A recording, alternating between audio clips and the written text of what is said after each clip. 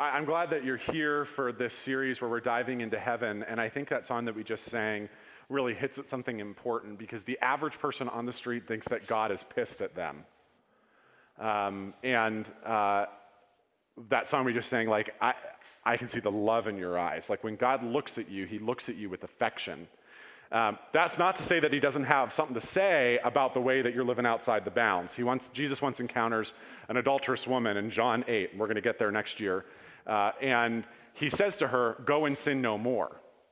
Okay, he says, hey, woman, you're forgiven, but go and sin no more. Jesus has this remarkable ability to look our goodness and our wickedness in the face and love us and kind of shape us. And that's what it's about. It's about interrupting people's lives to see Jesus as this loving, affectionate, truthful person.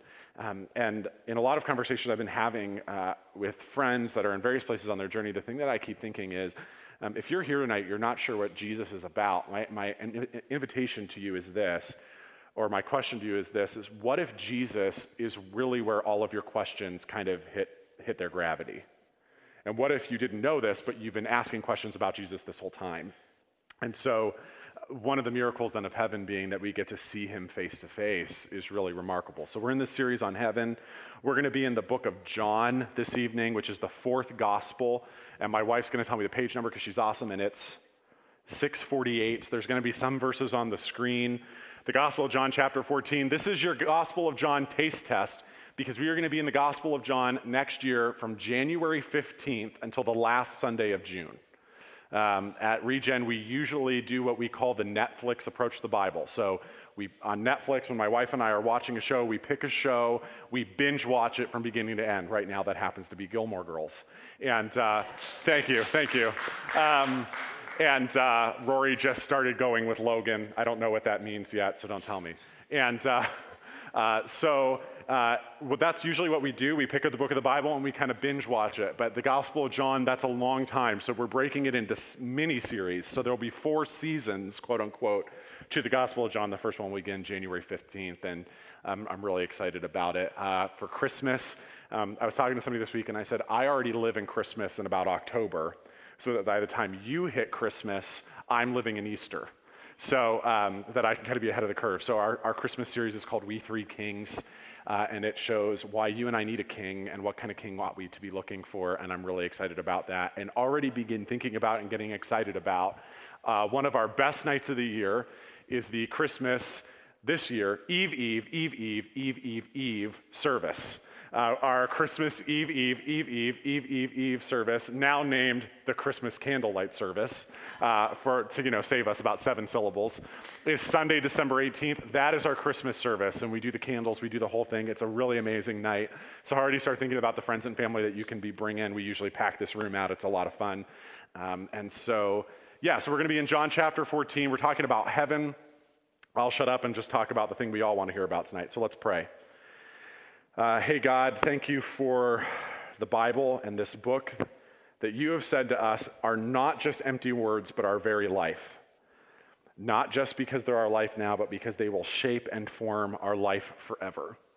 And so help us to know you tonight as we open this book and hear from you, we pray in Jesus' name. Amen. Sheldon Van Auken was an American author, and he wrote a book called A Severe Mercy. A Severe Mercy. And in it, he recounts his journey of losing his beloved wife and how he came to cope with that with his increasing faith and his friendship with none other than C.S. Lewis, without whom it seems we can't talk about heaven. Sheldon and Lewis became fast friends when Sheldon, who went by Van, when Van was studying at Oxford. Van was actually a professor of literature here in the States. And at their last meeting, right before Van was about to cross the Atlantic to resume his post here stateside, he looked to Lewis and said, I shan't say goodbye. We'll meet again. And as Van tells the story, Lewis crossed the street and yelled for all to hear, Christians never say goodbye. Christians never say goodbye.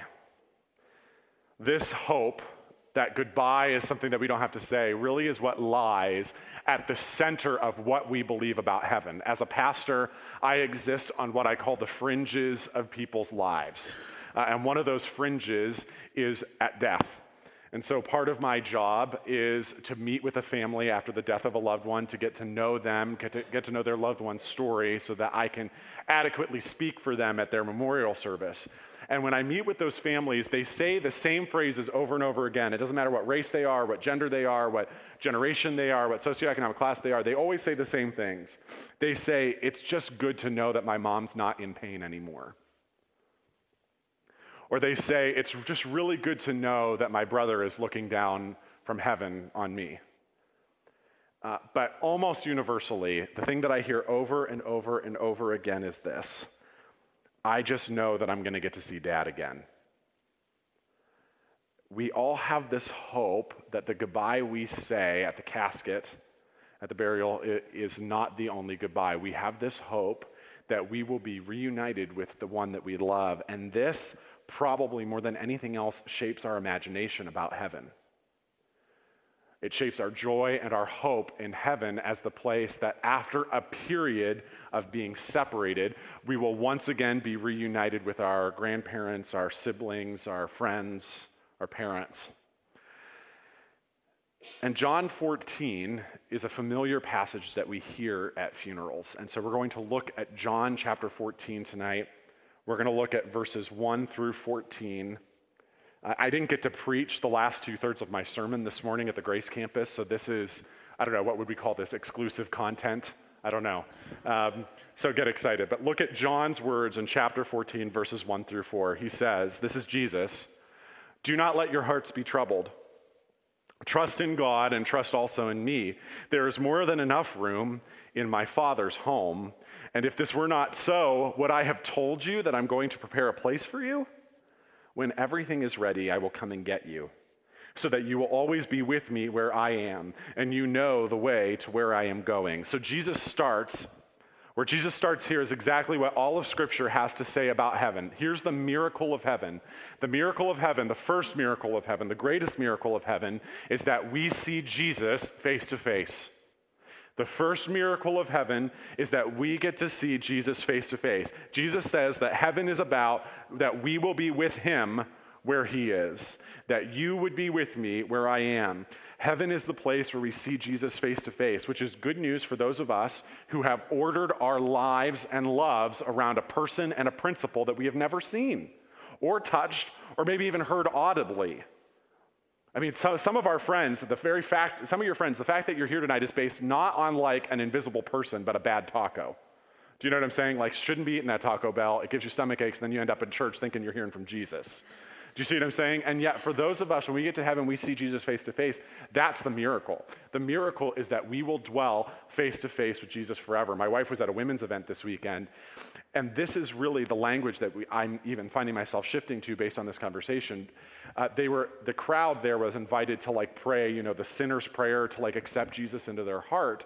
And they said, because I will have, then I can have eternal life, was one of the lines. Let me tell you what really eternal life means. What that line should have said, so that I can dwell with you face to face for forever. If you want to know what eternal life is when you see that phrase in Scripture, and we get to Gospel of John, it's everywhere. Eternal life, first of all, is not a quantity of time. It is a quality of time. It is a good time, and eternal life means I get to see Jesus face to face. Jesus tells us that we will meet him face to face in a place that he is preparing for us. Jesus tells us that we will meet him in a place that he himself is preparing for us. Jesus, right now, is undertaking a project to prepare a place for you and I to be with him forever. And we can trust that he's doing a good job because Jesus spent his earthly life as a carpenter. So I feel good about the structure. Okay, that was funny, but we tried. What will this place be like? What will this place that we will be with Jesus be like? It'll be like every good thing we know about this world, but better. Last week, we looked at Revelation 21 and kind of got a sense of what heaven's going to be like. If you missed that message, get online and listen to it. And one of the things we realize is that heaven is good because every good thing in this world is drawn into that world and made better. And so we will eat hot dog shop hot dogs for all eternity because of that. There will be Chick-fil-A and Chipotle and Starbucks, and there will be mountain vistas and sunsets and lakes and rivers far more beautiful than anything we've ever seen here, and we get to enjoy that with one another and with Jesus forever. Jesus says that he is preparing this place for us now, and it is a place where there is more than enough room. When I have this passage kind of memorized for doing funerals, and in my head it is, do not let your hearts be troubled. Trust in God, trust also in me. In my Father's house there are many rooms. So it's like a quantity of spaces is what's in my head. But I like that the NLT says that Jesus says his Father's house has more than enough room. We're not going to be cramped like apartment style into heaven, right? Like it's not all like studio apartment for you and studio apartment for you. No, there's more than enough room, not only for me and for you, but for everyone we love. And more importantly, there's more than enough room in heaven for everyone that God loves, which is a love more unbreakable and secure and undying than the love that you and I have for anybody. We will have more than enough room to dwell with those we love face to face and face to face with Jesus forever. If the first promise of heaven is that we get to see Jesus face to face, then the second promise of heaven is that we will dwell face to face with one another, all of those who have called upon the name of Jesus across all time and eternity together forever. And let me tell you why this is a problem. Because the person that you are withholding forgiveness in your heart for is the person that you will spend forever with. The person that you are building up bitterness toward in your heart, if they belong to Jesus, you will be in heaven with them forever. The person that you gossip and slander, that's a brother or sister in Christ, sorry guys, I'm just going to let you know, this is how the church behaves. We act like we're that much better and we actually suck way worse. Okay? And I'm just going to start preparing you for this because at some point, one of you is going to get pissed at somebody in this room and we got to be ready to how to handle that. That person that you're gossiping about that belongs to Jesus, you're going to be in heaven with them forever. And God, like any good parent, I guarantee you, when we get to heaven, there's this thing called the marriage supper of the Lamb. It's a big meal. And the person I have this suspicion that the person you gossiped about most or slandered the most or hated the most or was bitter toward the most is the person that you get to sit with at the meal. The first hour of heaven, Scott McKnight says, is one giant apology party. Scott McKnight also says that in heaven, these homes that Jesus is preparing for us that have more than enough room have both a public veranda for us to have fellowship with one another, but then a private garden for us to have fellowship with God. Because in heaven is the place where I finally am perfectly united with God and perfectly united and in fellowship with one another, which is why, again, if that is true about heaven, it might want to be affecting the way that I treat the people around me now. And in fact, the church is supposed to be a foretaste of that. Not like the version, like it's supposed to be the appetizer for heaven. The church is the appetizer where we get a taste of what it will be like to be loved and not gossiped about and not had bitterness toward and not unforgiven. But too often the way we treat one another is like getting an appetizer with like somebody's boogers in it. Let's not put boogers in people's appetizers for heaven. Okay, let's make them hair and booger and loogie free. Deal? So Jesus says that he is preparing a place for us. It is a place that we will be with him. It is a place where there's more than enough room for all of us to be together, even those who we love. And Jesus says we will go there when he comes and gets us. Jesus says, I will go there when you come and get him. Look at this. He says, when everything is ready, I will come and get you so that you will always be with me where I am. I said this last week, but a dear family member of ours lost their mother-in-law, and the mother-in-law was asleep and kind of in a coma and woke briefly, only to say, I hear the Lord calling me home, fell back under, and died a few hours later. Listen to me. For those of us who belong to Jesus, there is no such thing as an untimely death. For those who belong to Jesus, there is no such thing as an untimely death. And I know this is hard to process, and some of you have walked grief and sorrow in the last year or 5 years, and you're saying, no, this person that I went to high school with, or my parent, or my friend, or my uncle, or my grandparent died an untimely death. And Jesus says no. Because in Acts chapter 17, Paul, preaching to the Athenians, they're people from Athens, he says that God decided beforehand when we should rise and fall and determine their boundary places. Because God determines when you rise and fall. There is no such thing as an untimely death, because there is no just fading away into shadow or a sudden sigh and release. No, what happens is Jesus, the great shepherd of the sheep, comes to your loved one, takes them by the hand, and leads them from this life to the next. There is no such thing as an untimely death for the people of God. Which is why, by the way, we as Christians do not fear death. The unique contribution that we make to the world is we say death isn't a big deal, because it is merely this thing that you pass through on your way to somewhere else. For the Christian, an untimely death there's no such thing. And even though we fear death and we mourn it and we grieve it, it is transformed for the people of Jesus, because we suddenly learn to see what feels like our loss is our loved one's gain. Because Scripture says to be absent from the body is to be present with the Lord. Scripture says to be absent from the body is to be present with the Lord. And the minute that your loved one is no longer present in this body, they are face to face with Jesus. And as much as that sucks for us in the intervening time, they have actually gained something. And thus, Jesus says, do not let your hearts be troubled. That's why Jesus says, do not let your hearts be troubled. He turned it all upside down, right? He started with do not let your hearts be troubled, and I wasn't ready to believe that. It was only when I got to the end of verse 4 and really thought about it that I'm ready to lean into do not let your hearts be troubled, because Jesus says, you will see me face to face. Jesus says, do not let your hearts be troubled, because in his house there is more than enough room for us to be reunited with those we love, and more importantly, all those who God loves for all eternity. Jesus says, do not let your hearts be troubled, for when someone you love is gone, it is I, the great shepherd of the sheep, that have led them from this life to the next. Jesus says, do not let your hearts be troubled. But while we're on the topic, what about those we love? I promise in this series some kind of unpacking of these questions that we have when it comes to our questions about heaven.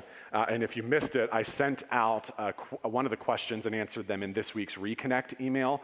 And the Reconnect email question was, if heaven is so good, why don't I just kill myself now to get there? And I thought that was a good idea. So after this, we're going to have some Kool-Aid. And let's just go on home. Any other answer to that question? If you're ever involved in a faith community and they're like, you're right, let's go now. Run. You know what I mean? Get out. That's how every cult has ever worked. But I want to talk about those who we love, and that this encompasses questions like, what does my loved one look down on me? It encompasses questions like, will I recognize my family and friends in heaven? It encompasses questions like, what is marriage in heaven like? And depending on the quality of your marriage, that's either going to be a really sad thing or a really great thing. So let's see what that looks like. But when we talk about this, and last week we answered the question, who will be in heaven? The next question really is, and I answered that question with Jesus, right, which is true, but coy. So then everybody's like, no, but really, what about those people that I love? Are they in heaven? And I want to turn to C.S. Lewis, who writes this little sentence, which I think is very helpful. C.S. Lewis says, guesses, of course, only guesses. If they are not true, something better will be. We are now entering the realm of rumor and whisper and theological best guessing. I think, as far as I feel in my soul, confident in this, but if I'm wrong, it's only because I didn't get it good enough.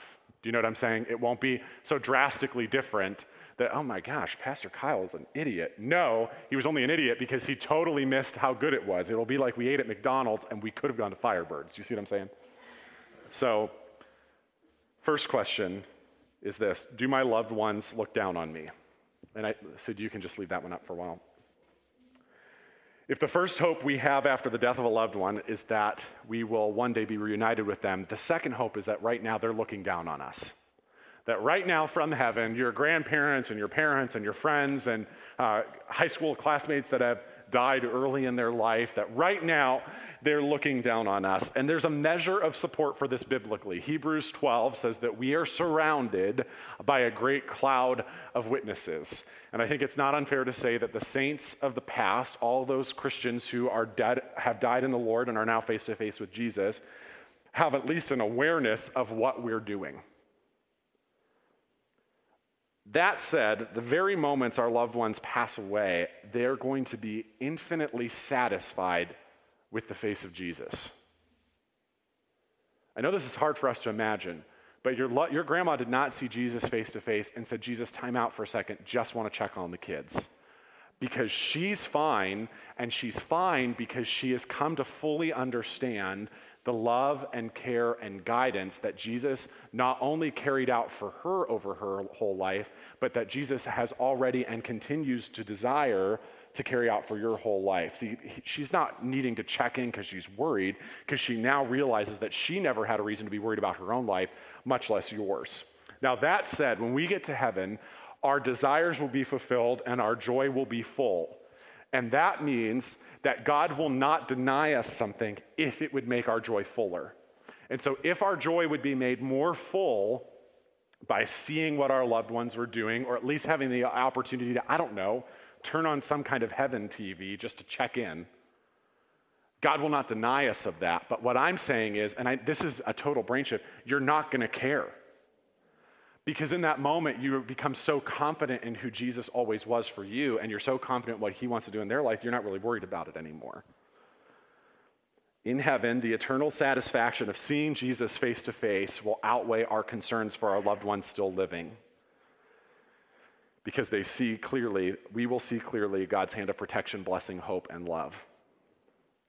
In heaven, our loved ones see clearly what we can only see dimly. That we are far more secure and loved in the gaze of God than in theirs. You are far more secure and loved in the gaze of Jesus, who watches over your life right now, than you are over your grandma. I'm not saying that's not comforting. I'm not saying that's not good. I'm just saying that they don't really care. It's not that they don't love you. When you get there, they'll be glad to see you. Do my loved ones look down on me? Next, will I recognize my friends and family in heaven? The answer is yes, with a twist, because you will actually know your family and friends in heaven in a way that you never could know them now. You will know your family and friends in heaven in a deeper, truer, more real way. Paul, writing in 1 Corinthians 13, says, we see things imperfectly, like puzzling reflections in a mirror, but then we will see everything with perfect clarity. All that I know now is partial and incomplete, but then I will know everything completely, just as God now knows me completely. In heaven, we are granted a completeness of knowledge. The intimacy with which God knows us is how deeply we will know everything. The depth to which God knows you is the depth to which you will know everything, which is good news for me when it comes to things like geometry. Not a clue. Be fun to have some security in my knowledge in that area. Be fun to have some security in my knowledge in basic accounting skills, right? And in heaven, we are granted a completeness of knowledge. And Peter Kreeft, a theologian, says that in heaven, we will see our friends and family's faces and know them, but he adds that only in heaven will we really know our friends from within.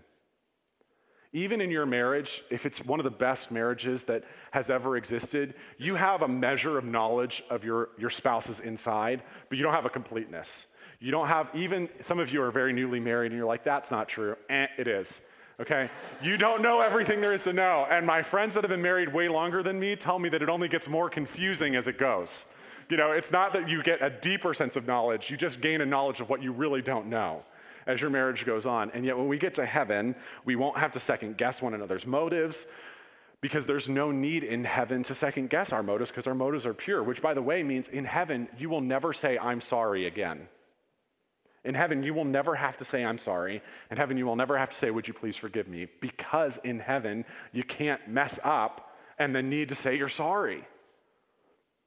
In heaven, there won't be a relational distance between you because you won't have had your trust betrayed. In heaven, you will know your friends and family. You will know them, but they will almost seem like strangers to you, or the people that you knew them as will almost seem like fictional characters, because now you know them so completely and so deeply. Lastly, what about my marriage in heaven?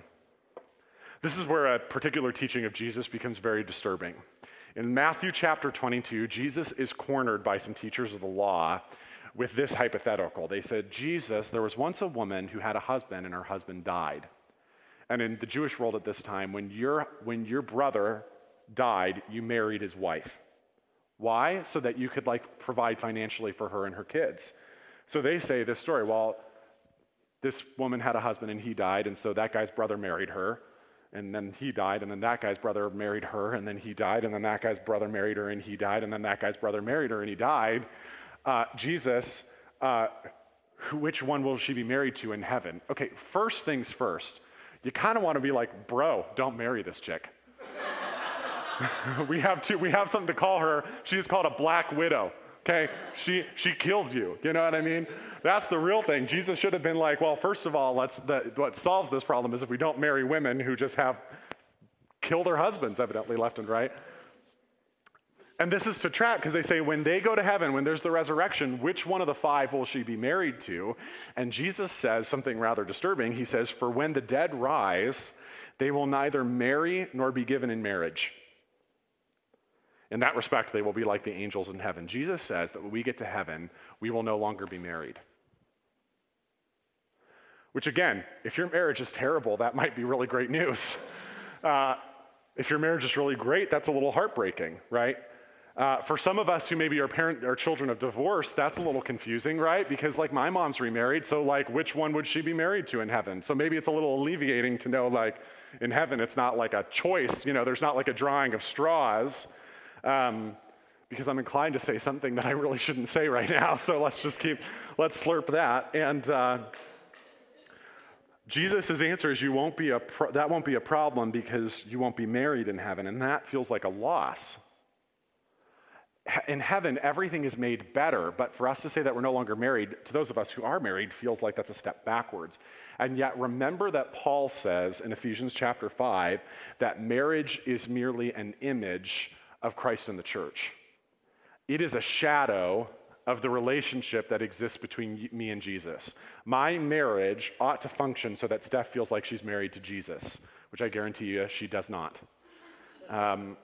And so that hint of intimacy that's between Steph and I is ultimately swallowed up and overtaken by the intimacy that I then share with God, and as a result, everybody else.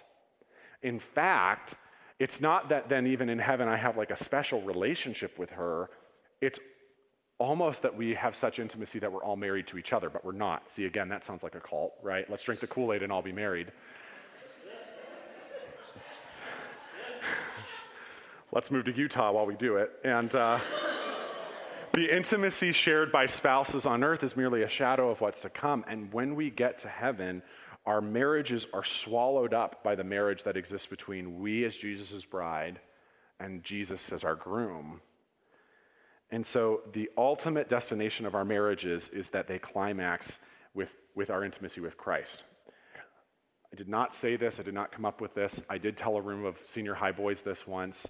The closest thing that you experience to heaven on this side, Systematic Theology 2 at Moody Bible Institute, direct quote, the closest thing you experience to heaven this side of earth is an orgasm. Because in that moment, you are so perfectly joined in perfect ecstasy that is like a taste of what heaven is like. In heaven, our marriages fade away. Now, the good news is that because we're all in this communion of fellowship together, it's not like if your dad had two wives, that it's going to be like this awkwardness, right? Because even if your dad had a really great relationship with your mom, and then she died, and then he got remarried, and she was great, that is still a product of the fall of this world and that it's broken. And so some of that is even healed then, right? So it won't be like if your parents are divorced and they're in the same room and it's awkward turtle. It's going to be this really calming communal thing. And I know that's kind of a weird answer, but that's the answer Jesus gives, that our intimacy with Jesus swallows up our marriages. And so let me end you with this, because the text does this really interesting thing where Jesus says, do not let your hearts be troubled.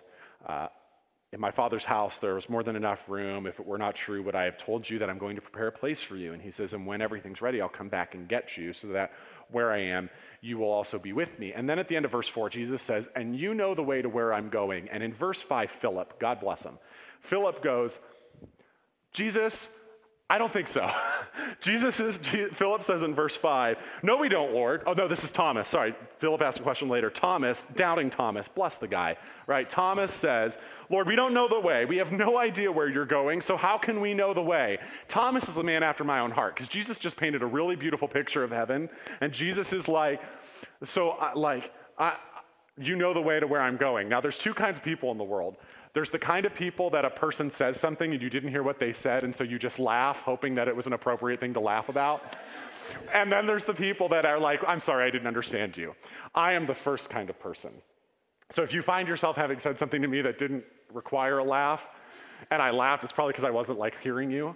But there are people in the world that are like, no, time out. And that's kind of what Thomas does. Like Jesus says, you know the way to where I'm going. And inside, if Kyle's one of the disciples, he's like, yeah. And inside, I'm like, crap, like what did Jesus say about that? Like, hang on. And Thomas is like, well, flag on the play. I don't know. And this is when Jesus utters one of like the most famous lines in all of Scripture is when Jesus says, I am the way and the truth and the life. And no one comes to the Father except through me. If you had really known me, you would know who my Father is, and from now on, you do know him and you have seen him. Jesus paints one of the most memorable pictures of heaven. And our hearts say, I want to go to there. Our hearts say, I want to go to there. And so Jesus says, all right, I will tell you how to get there. But the verse that he uses is the verse that like all of us wrestle with because it makes Jesus sound so exclusive. Right? This is the verse that when we're in a conversation with somebody that doesn't believe in Jesus, no, Jesus is the only way. He said he's the way, the truth, and the life, and no one comes to the Father except through me. Contextually, this is not Jesus arguing with a non-believer. This is Jesus setting his people free to know what really matters. Because this sounds exclusive. Let's get real. This sounds exclusive. No one comes to the Father except through me. Man, I've got a really nice atheist friend. I mean, really?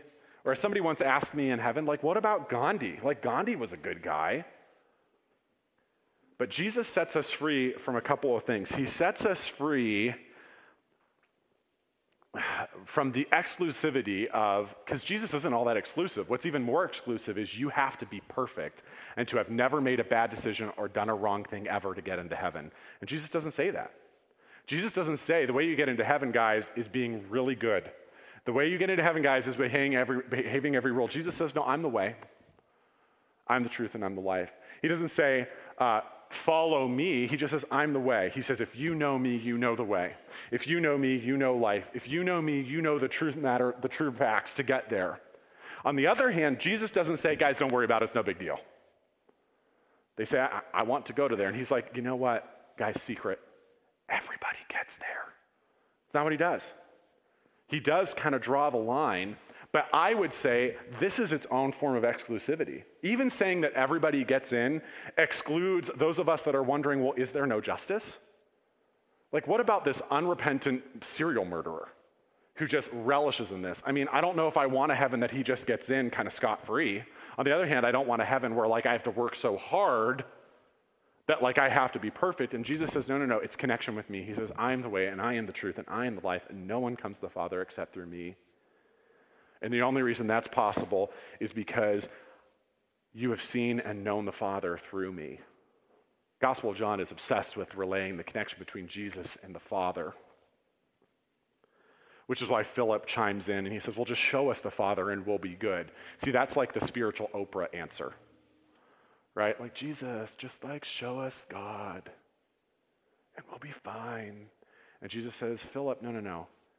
If you've seen me, you've seen the Father. If you know me, you know the Father, because his word is in me and I do exactly what he tells me to do. And so the question, by the way, becomes, and this is the last one and we'll kind of end here, is here's the question that you really want to know, because ultimately, if it is true, and it is, that Jesus says, no one comes to the Father except through me, there's somebody in your life that has died and you don't know if they professed Christ. And Scripture says, if you confess with your mouth that Jesus is Lord and believe in your heart that God raised him from the dead, you will be saved. And you're thinking, I don't know this about my loved one. On the one hand, we need to take this seriously, because if we don't, then there's no reason to get together For church, there's no reason to sing, there's no reason to be equipped, and there's no reason to ever tell anything about Jesus. But if what Jesus is saying here is true, that no one comes to the Father except through me, you and I got to get to work. There are 3 missionaries sitting in this room right now. They got to work because it said, no one comes to the Father except through me. But the more and more I spend time around death, let me just tell you this. I don't know for sure. I don't know what happens in the last moments of a person's life. I don't know if Jesus is, did you know Muslims across the Middle East are coming to know Jesus because he showed up to them in a dream? If Jesus can show up to a Muslim in a dream, he sure as heck can show up to your loved one in those last moments of their life and give them an opportunity to trust him. And Jesus says that they are no worse off than if they had believed their whole life. He tells this really great parable about people that got in and started working at 8 a.m. and then some people started working at 4:30. And at 5 o'clock, the whistle blew. Everybody went in to get their pay and everybody got paid the same thing. Guys, I don't like to work all that much. So if I'm the 8 a.m. guy, and I've known Jesus since I was like 5, the 4:30 p.m. guy, I'm like, bro, back up off and give me some of that money, you know? And Jesus says they get the same reward. And so I really rely in this sense on Graham Twelftree, who writes, we have no other alternative than to leave the matter in the hands of a God we have come to trust as fully just and fully loving. Now, we are in Bible college. We could stay up till 2 talking about this, but this is really all there is. We have no other alternative than to trust our loved ones into the hands of a God who we've come to know as fully just and fully loving. And we still get to work. I mean, we still take Jesus seriously and we follow him. We want to make him known, which is exactly where Jesus ends John 14. John, almost every passage on heaven, do you know what it says? It doesn't say, kill yourself to get there faster. It says, get to work, son. Almost every passage. 1 Corinthians 15, whole chapter about our resurrected bodies, ends with my verse for this year. Therefore, my beloved brothers, stand firm.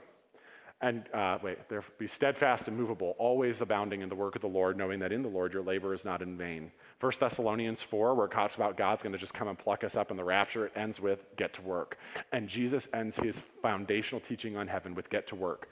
He says this, I tell you the truth, anyone who believes in me will do the same works that I have done, and even greater works because I am going to the Father. You can ask for anything in my name, and I will do it so that the Son can bring glory to the Father. Jesus gives us a blank check of his power and presence to accomplish his purpose. Not for you to get a BMW, not for you to pass your chem test, not for your taxes to be lower than you hoped. Jesus gives us a blank check of his presence and power to accomplish his purpose, and he says, so get to work. He says, you will do greater works. Well, what greater works is that? Jesus never preached in Champion, Ohio. It's a greater work.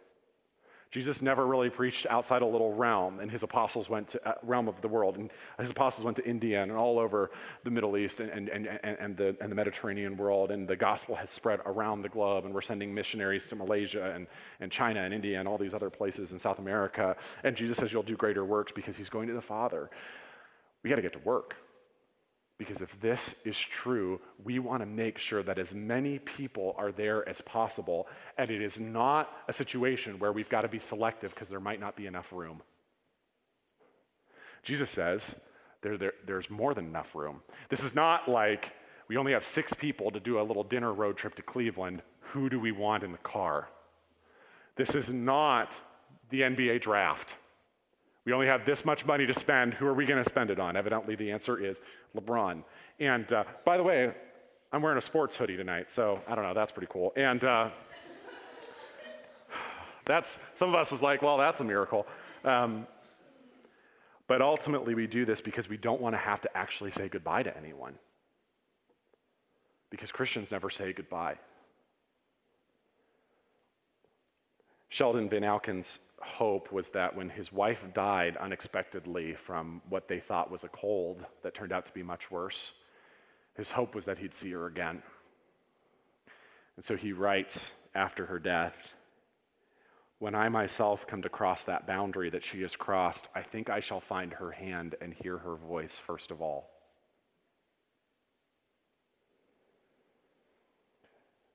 In heaven, every tear of pain is wiped from our eye, and yet our memory is intact. And we don't want to be whatever the heaven version of disappointment and sorrow to be in our souls because we didn't do the work to which we were called. Because it's as easy as pointing people to Jesus and as hard as ripping off the Band-Aid and having a hard conversation. Let's pray. Jesus, you defy our expectations at every corner, and your grace and your way of working in the world is always surprising, and so help us to see you a little differently. Change our expectations to have your expectations. Change our eyes to have your eyes and our hearts to have your hearts. Break our hearts for what breaks yours. Help us to see people the way you see people. And help us to point them to you, who is the way. Pray in Jesus' name. Amen.